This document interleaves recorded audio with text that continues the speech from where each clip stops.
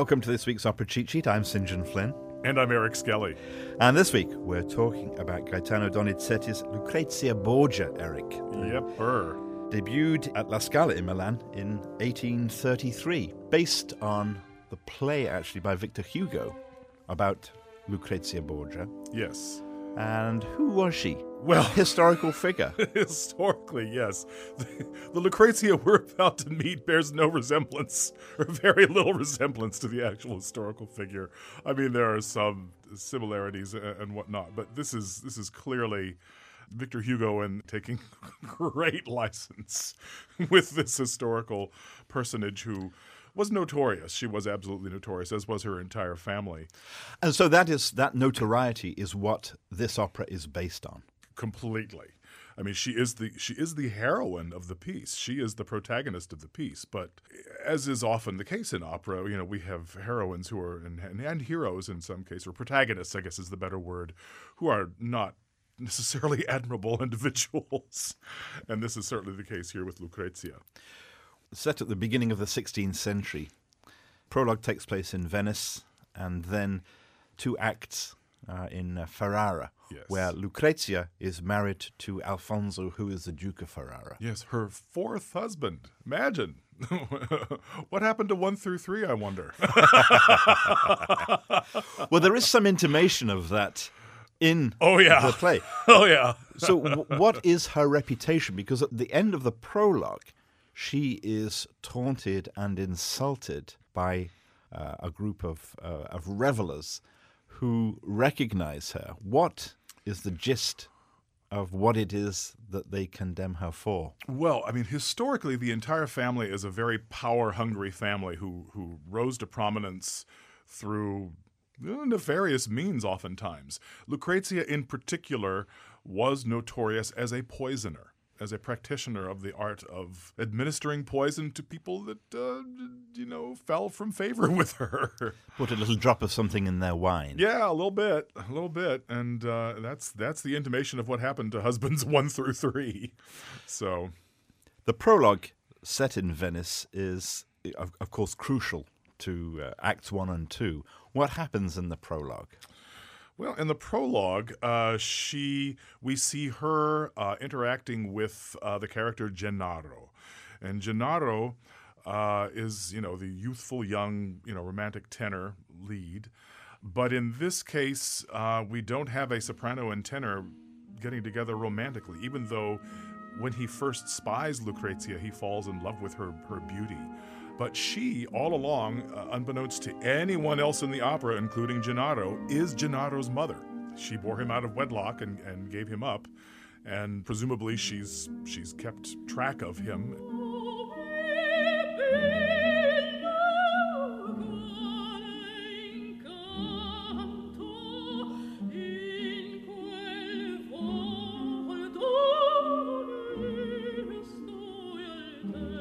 And in the prologue, she comes upon him. I think he's lying asleep, and she, gazes upon him affectionately, and he awakens and sees her, and falls for her beauty. Then his friends come and join him, and they unmask her. And she has arrived in a gondola, yes, with a mask. It's almost as if it's part of the carnival. This is a diva vehicle. Let's just say right offhand. This is. The reason for doing Lucrezia Borgia is you have a diva that really wants to do it, that wants to, chew the scenery a bit and do it while displaying some vocal pyrotechnics, as is the want with Donizetti and all the bel canto composers. So her entrances are all very dramatic, and her costumes are lavish and it's a diva vehicle. She recognizes Gennaro as her son. And what we learn is that he was raised, after he was given up, he was raised by a fisherman. Mm-hmm. But he has always held in his heart this tremendous love for his mother, even though he has never met her, or so he believes, never laid eyes upon her. No idea who she is.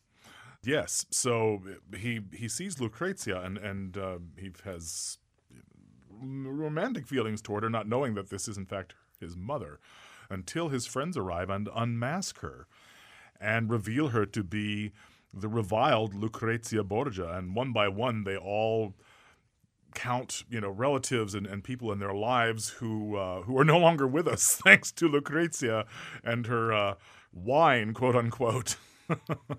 And at the end of the prologue, Gennaro just repudiates her and wants nothing to do with her. He's just repulsed by this woman that he had thought was so beautiful. Oh, the irony. Oh, the irony. We come to Act 1, and we are in Ferrara, and Gennaro and Orsini, who is his close friend, he had saved Orsini from death when they were younger, and they are now best friends and inseparable. They walk past the palace of Alfonso and Lucrezia. Yes. And there's a big, the coat of arms with the Borgia name. What does Gennaro do? Well, he defaces it. He goes up and he removes the B, leaving Borgia, which translated it sounds just like it sounds in Italian, orgy. So it's a vulgarity. It's almost a graffiti in a sense, and it's completely an insult to Lucrezia, and he's caught at it. Now he's caught by Alfonso's men, right? And Alfonso has a double reason to want him caught. Yes, because he's seen the way that Lucrezia behaves around Gennaro, and he has misinterpreted her motherly affection. He doesn't know she's his mother. So he thinks that she must be enamored of Gennaro, and in fact, jumps to the conclusion that perhaps they're having an affair. Right. And so he wants Gennaro out of the way. La mia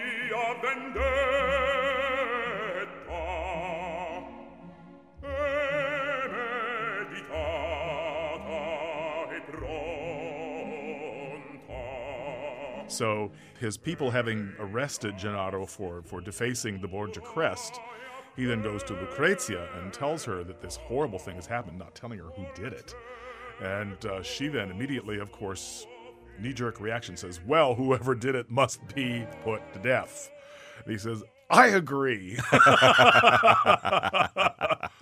I enthusiastically agree with that. And he prepares a pitcher of poisoned wine, the famous Borgia poisoned wine. And he's going to get Gennaro to drink this. And he makes up this ruse of inviting Gennaro to join his army, and as a celebration of Gennaro accepting that position, offers him a glass of wine. Lucrezia steps in. Yes, because she's horrified to discover that this the man who is responsible for defacing her crest is in fact Gennaro, whom she really doesn't want dead. So she steps in and saves him with an antidote. And that antidote becomes key.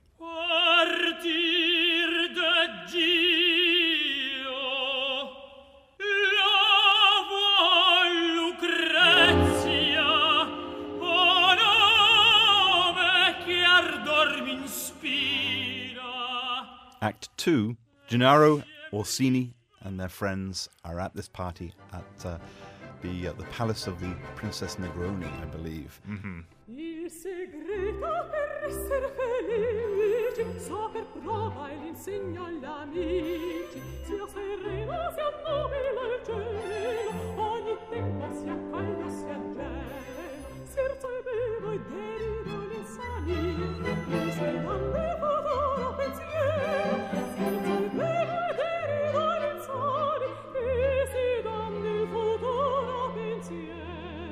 And Lucrezia arrives. Right, and she has actually targeted them all because they were the ones, if we recall back in the prologue, who unmasked her in front of Gennaro and told her and insulted her.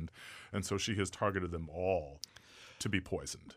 Thinking that Gennaro has left Ferrara. Because she's instructed him to do so. She gave him the antidote and said, Get out of town. Out of here. Right. And of course, she comes in. They have drunk the wine, and she sees Gennaro, and of course she has given him the antidote. Right. And, his friends have all expired at this point, and she tells him, you can save yourself. You've got the antidote, and he refuses. He refuses to let his friends die, and while he lives. So, because there is that strong bond with Orsini. with Orsini in particular, yes, Right. exactly. And so he too dies. As he's dying, of course, she tells him, firstly, he's a Borgia. Secondly, that he's her son. Yes. And, of course, it has no effect. It doesn't make him any more willing to take the antidote. Right. Probably just the opposite. And then, of course, he dies. And how does Lucrezia react? She takes the poison herself. She's lost the one thing that humanized her. Her love for her son was the one thing that made her, not this monstrous, notorious, figure. And now that's gone. So she just takes the poison herself and expires over her beloved son.